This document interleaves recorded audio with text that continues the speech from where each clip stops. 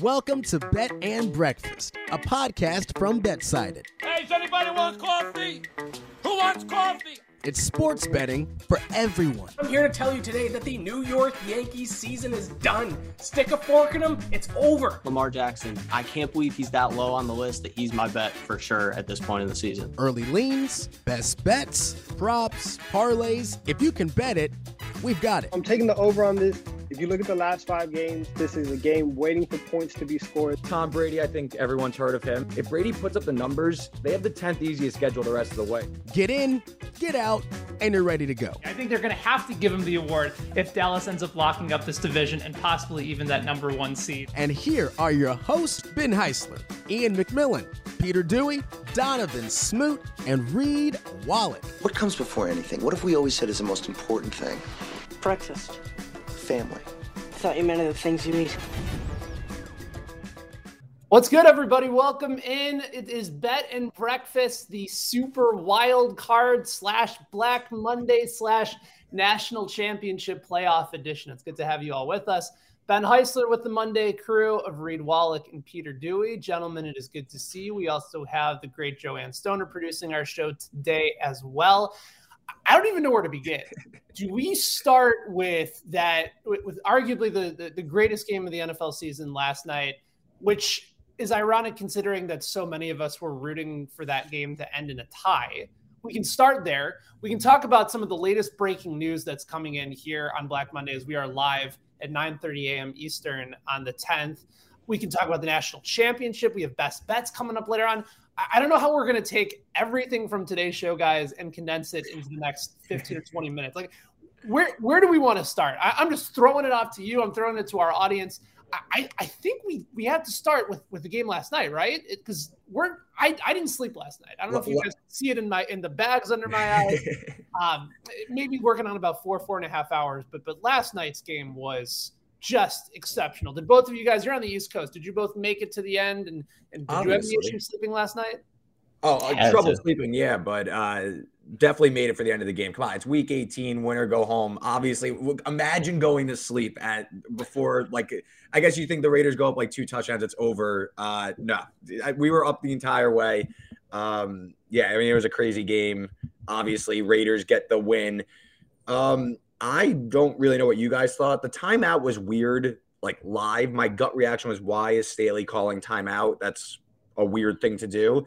The more I thought about it, I guess it was more he wanted to get his defense set. He wanted, because this was the play. Because I thought if the Raiders didn't pick up even a first down, if they picked up like 3, 4, 5 yards, they were going to punt it away. They were not going to kick the game-winning field goal if it was probably 50-plus, because you miss it, all of a sudden Herbert could go the other way, pick up 20 yards, and you could win the game the other way. So when Jacobs runs for 10 yards, that I think changed the whole calculus of the play. I don't think the timeout necessarily did anything to change. I think the Raiders were going to run the ball. If they got enough yards to get a comfortable field goal, then they were going to kick it. If they didn't, they would punt it away. What do you guys think? I think they were playing to win regardless, because they knew they didn't want to play Kansas City. They've gotten smoked by Kansas City both times they played them this year. So I think they were playing. I thought he called the timeout when I was initially I was like, why did he call the timeout? And then I saw people took like screenshots on Twitter. They were not lined up at all defensively on that play. Like, if the Raiders had ran a play like the Chargers had guys running everywhere. So I think that was part of the reason why he called the timeout.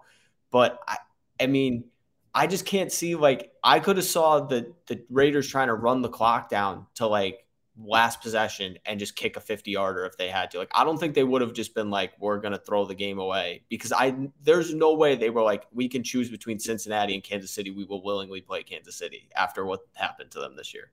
So there's a lot to take in. The full quote from Derek Carr after the game, and you can read this over at BetSided as well. Michelle Tafoya asked him specifically if it changed their strategy once the Chargers called timeout with 38 seconds left on 3rd and 4. So the full quote from Derek Carr said, it definitely did, obviously. But we knew no matter what, we didn't want to tie. We wanted to win the football game. Obviously, if you tie, you're in and all those things. My mindset all day, I was even texting with Aaron Rodgers this morning. My mindset was to make sure that we were the only team moving on after this. So there's been a lot of blowback that said the Raiders were trying to win the game regardless. However, if you read the quote, and hear the quote.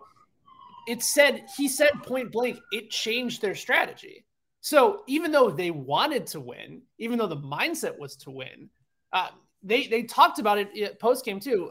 Rich Bisaccia mentioned it in his post game interview. He said that they were considering going for the tie in that scenario as well. So I think it was very much in play. And then once Jacobs end up having the 10-yard run, that put them in position. Yeah. So Staley said post-game that they wanted to get their best run personnel on the field, which is funny because the Chargers haven't been able to stop the run all year. And then you put your best personnel on the field, they still can't stop the 10-yard run. So I think you're damned if you do, damned if you don't. But it's hard to do hindsight here, but I do think Staley kind of played himself a little bit, and he's going to take the brunt of it. I can't fathom having that good of a quarterback. And I suppose maybe with Russell Wilson this year, you can see it, but 2 years now, Justin Herbert has put up unbelievable numbers, and the Chargers have not made the postseason. I don't know what you do next year if the same situation occurs, because there was talks of him being the NFL MVP this year. Yeah, I have just two thoughts on the Chargers the whole game. Herbert, that's legendary stuff. That is, if you're a Chargers fan, I know it like hurts, but like that was future MVP, Super Bowl champion level stuff. He single-handedly carried that team. I mean, no one was executing all night on both sides of the ball.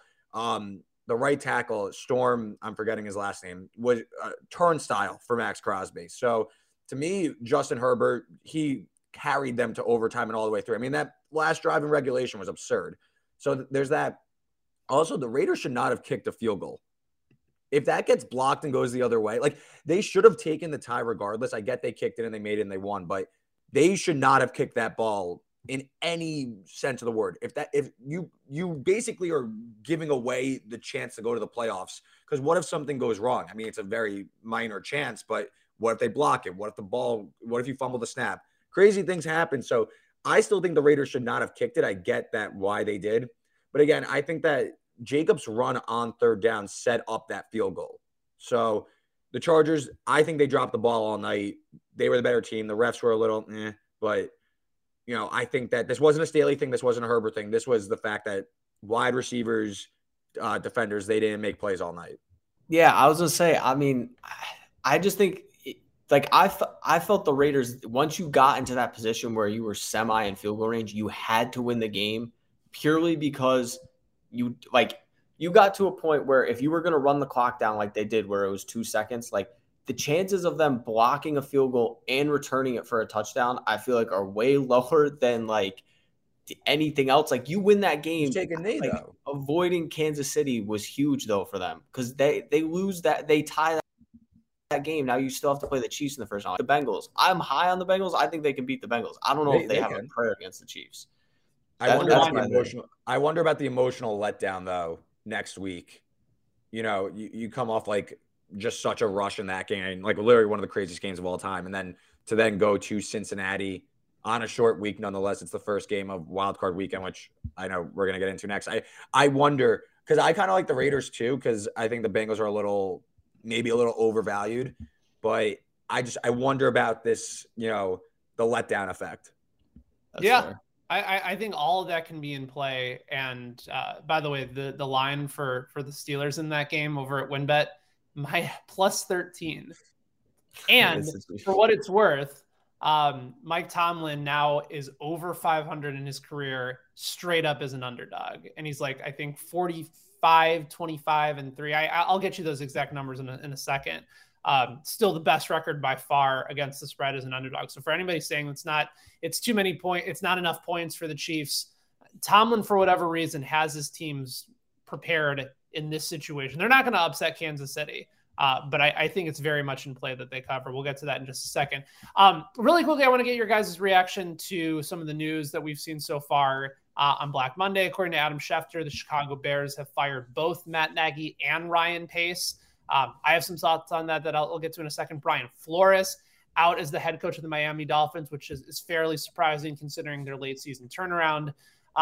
Also, according to Courtney Cronin of ESPN, the Vikings firing both Mike Zimmer and Rick Spielman. And then, of course, on Saturday, Peter's Denver Broncos getting rid of head coach Vic Fangio.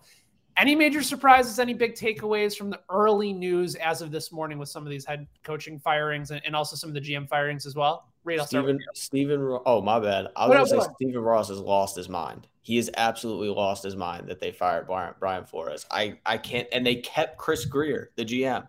If anything is wrong with that Dolphins team, it's what Chris Grier has done with these draft picks. 2 years ago, they took Tua, Austin Jackson, and I'm going to butcher his last name, so I'm not going to say it, but the Noah cornerback out of Auburn. He didn't play basically the entire year. Austin Jackson is so bad that they couldn't play him at tackle. They had to kick him inside the guard. He barely was playing well there, too. He had 3 first-round picks, and he basically missed on all of them because they took Tua over Herbert. And they fired Brian Flores after this team got back into a semi-playoff spot with 2 weeks to play in the season. I can't believe it. And Ian Rappaport tweeted that the main reason Deshaun Watson wanted to go to Miami was because of Brian Flores. So this is definitely a play of we want Tua to be the quarterback, which is fine. But if you're going to do that, then like the GM's got to own up to his mistakes too. I cannot believe they fired him. So you're saying that the Flores firing is more the GM basically saying, I picked the right guy. I just brought in the wrong coach to coach it. I think it's just a power struggle at this point. Like Ross is the one who said he fired Flores. I think they obviously trust Grier more than they trust Flores. It just doesn't make any sense to me. You look at some of the moves they made, like their big offseason move was signing Will Fuller. He basically didn't play the whole year. Like they have made so many moves draft-wise and free agency-wise that didn't work out. They traded for Bernard McKinney. He got cut before the season started. They cut Shaq Lawson, who they signed last year. They cut Kyle Van Noy. Like none of these guys that they've brought in since Flores has gotten there have become key contributors. And then they blame the fact that they were bad this year on him. And you look at the games that he played with where Tua actually was healthy and they were an over 500 team. It just makes zero sense. Any surprise for you, Reed? Yeah, the surprise that Joe Judge is still employed by the New York Football Giants. That guy. As of now, as of time we're recording this, 9:43 with John Mara. Right, 9:43 Eastern. He's still employed. I just think this guy. I thought it was kind of a big swing by the Giants. I was with it, but this guy's been just stepping on his own toes for weeks now. I don't think there's been any sort of progression. I think Gettleman's got to go, which it seems like he's already done. They need a complete culture change. I'd get in a new GM, I'd get in a young coach and try and restart this thing. But on the Brian Flores thing, I just saw this on Twitter that a lot of connections to Jim Harbaugh. Michigan, obviously rumored to be connected to the Vegas job, the Chicago job. Stephen Ross, owner of the Dolphins, is a Michigan alumni. Would he pull Harbaugh all the way to South Beach? He was just there on New Year's Eve playing a football game. So maybe that's enough to pull him back to the NFL. That would be really, really interesting because I thought Harbaugh was long for the college kind of gig, but maybe he gets a Godfather offer to come to Miami. I don't really know if that changes the fundamental issues with the Dolphins. I think they need a lot more help. I still don't really know if Tua's the guy, but that was a weird firing for sure. I think they have something in mind, like a Harbaugh type move. That's the only reason why they would make that move.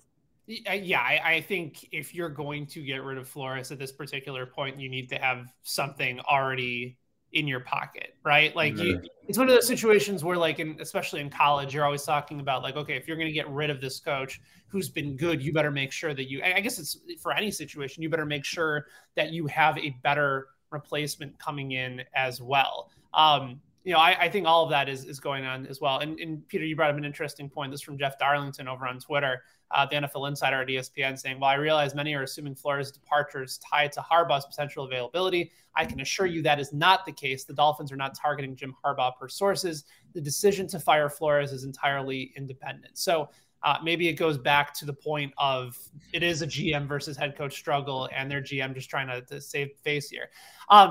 As for my thoughts on the Bears situation, I think Nagy had to go. I was rooting for him, and at the time, I actually thought it was a very good hire. Andy Reid even said personally that of all the people on his head coaching tree, Nagy was by far and away the most prepared to take on a head coaching role. And the first year, it looked like it was going to happen. Their defense was outstanding, was top 5, led the league in turnovers. Nagy went 12-4, both him and Ryan Pace won Coach of the Year and Executive of the Year. But the issue was you had a first-round quarterback that never developed. And then you had Pace in his situation, who not only drafted a first-round quarterback, moved up a spot and gave up a ton of draft capital to get his guy in Trubisky, passing up on Mahomes, passing up on Deshaun Watson. But he also signed Mike Glennon that season for 3 years, $45 million. Then factor in the decision that Trubisky didn't pan out. Then moving up and trading up to get Justin Fields, who I believe in that move. But you're still talking about multiple quarterbacks signed. He traded a 4th-round pick for Nick Foles, who's the third-string quarterback on the team. He signed Andy Dalton to a $13 million deal this year. This is from Eric Lambert over on Twitter. Ryan Pace signed Mike Glennon and Andy Dalton for a combined $57 million. They've combined for 12 touchdown passes and 14 interceptions. John Fox and Matt Nagy under Ryan Pace went 48-65 with 0 top 10 offenses. Pace had to go. And while he might have hit on some late round draft picks, there were far too many misses at the most important position. You cannot keep a guy in charge. You cannot let that guy go through 4 or 5 different quarterbacks and only have one opportunity where you can play in the postseason, one season with a winning record. At that point, you have to move on. And good for the Chicago Bears for finally recognizing that was the case. All right. Went through Black Monday for the NFL. We went through some of the craziness from last night.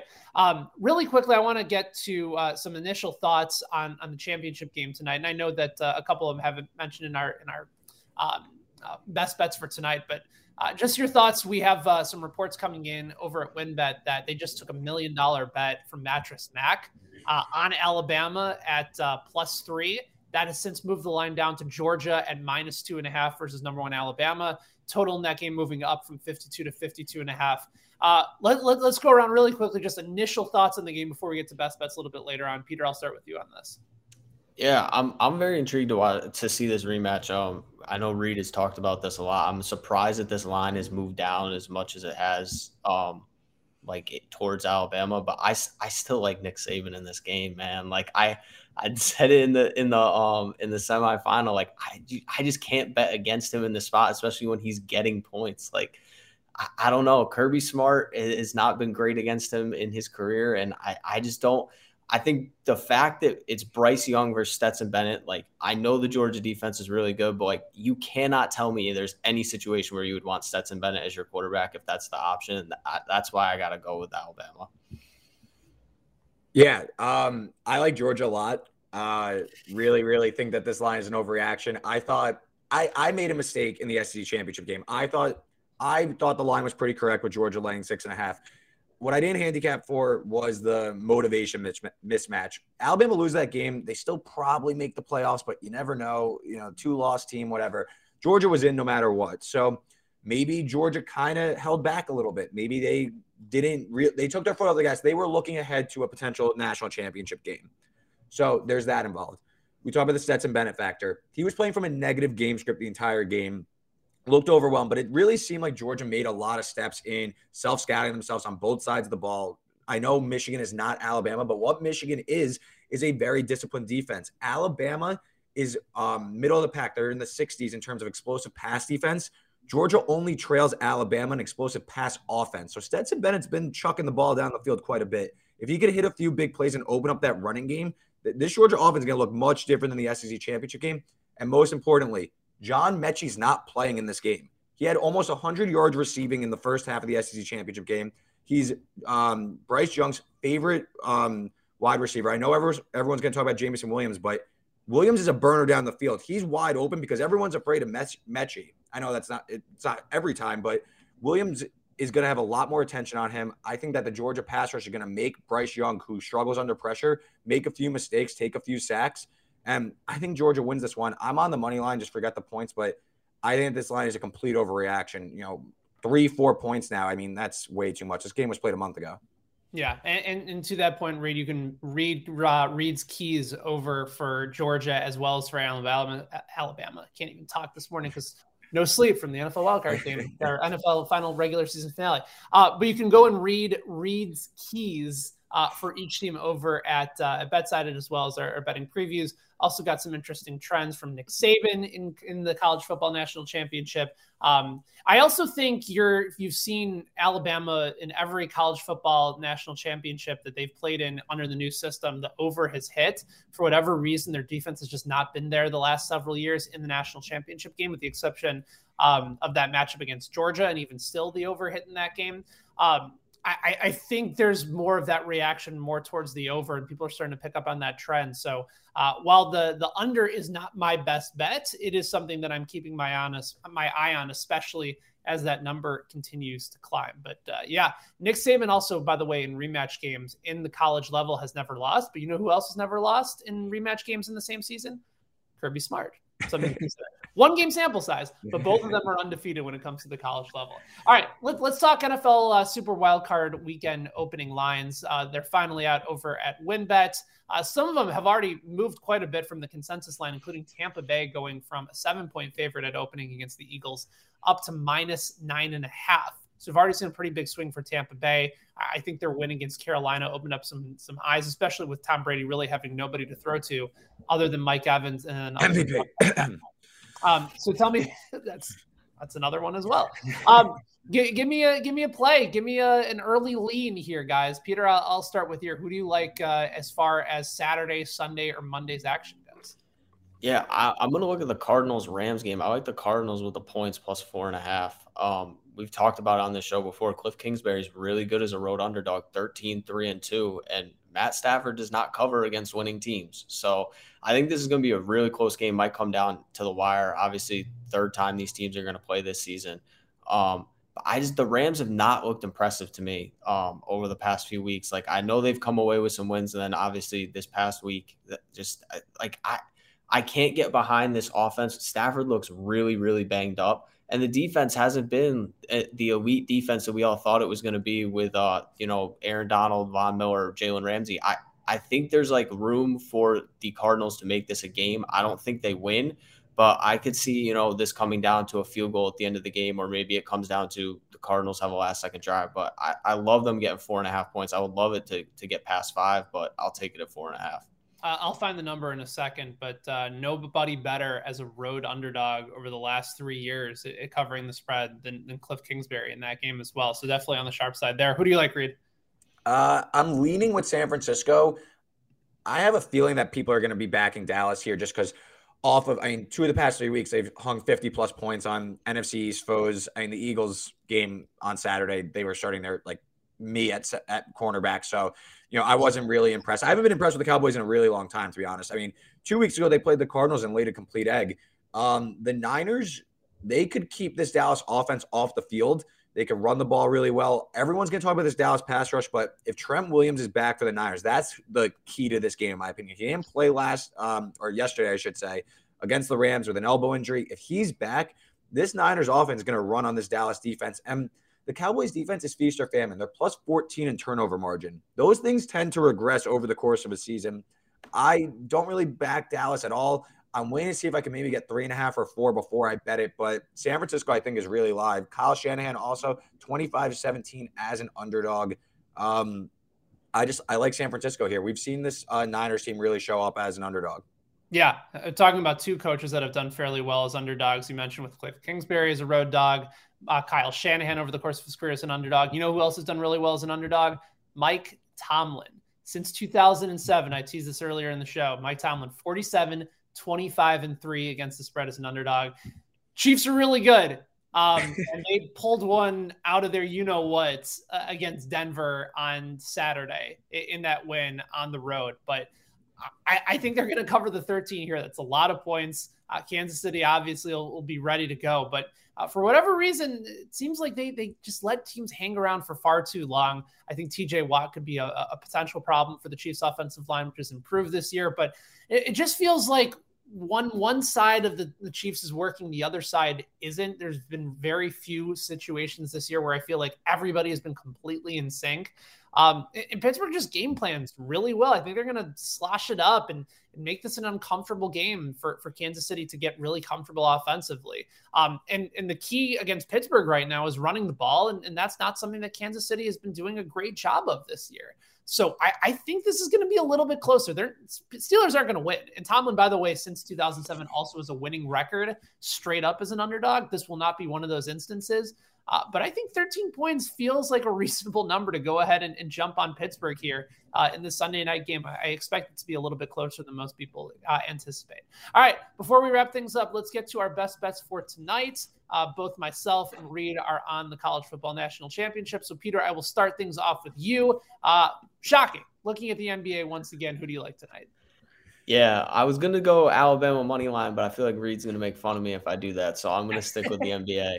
I'm going to go Pacers +7 against the Celtics. I don't know if you guys have been watching a lot of the Celtics lately, but they cannot hold on to a lead for dear life. I know they killed the Knicks the other day, but they also blew a 25-point lead against the Knicks on Thursday. So not a great team in the fourth quarter this year. The Pacers are one of the best teams in the NBA as an underdog. They're 12-6 against the spread, and they've covered in 4 of their last 5 as an underdog.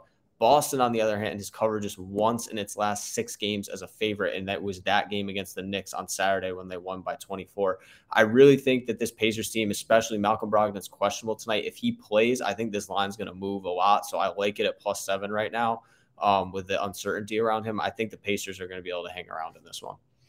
Reed, I know you mentioned that you like Georgia and you like Georgia a lot, but more so on the money line as opposed to the spread? Yeah. Just forget the points. I think that this number is just a little – I still make this like 4.5, 5 in favor of Georgia. So I'm laying it. I've had them as the best team since since like week 3, I'm pretty sure. So, I'm riding with the team I think is the best. And, woof, woof, here come the dogs. Yeah, and I think, we mentioned WinBet moving that line. Most consensus books has it at -3 tonight. WinBet moved it down to -2.5. They need money on the Georgia side. Good opportunity to fade Mattress Mac, which is something that I've been successful with in the past. I think it's a win-win for everybody that goes against them because they get a free mattress or something like that. I'll go ahead and just take the better team here, and that's been Georgia more consistently all year. And I agree with you, Reed. I think there was a motivational factor because even if they lost that game to Alabama in the SEC championship, we still knew that they were going to get into that game. And also, might be a little bit of history here, but this will be the first time that a number 3 seed has won the college football playoff national championship. So Georgia with an opportunity, for Nick Saban to lose an in-season rematch game, for him to possibly go under in a college football national championship game during the college football playoff, and for Saban to lose in a championship game against a former assistant. So I like Georgia. I will go ahead and do it on the points. Georgia -2.5 for tonight. And there you have it, guys. A bit of a longer show, but we had so much to get to here on today's episode of Bet and Breakfast. Again, if you're watching this live on YouTube, make sure you guys go ahead and subscribe. You can do that as well by going to our page and the link below for anybody that's checking out the podcast. I encourage you guys to check us out there as well on the audio side.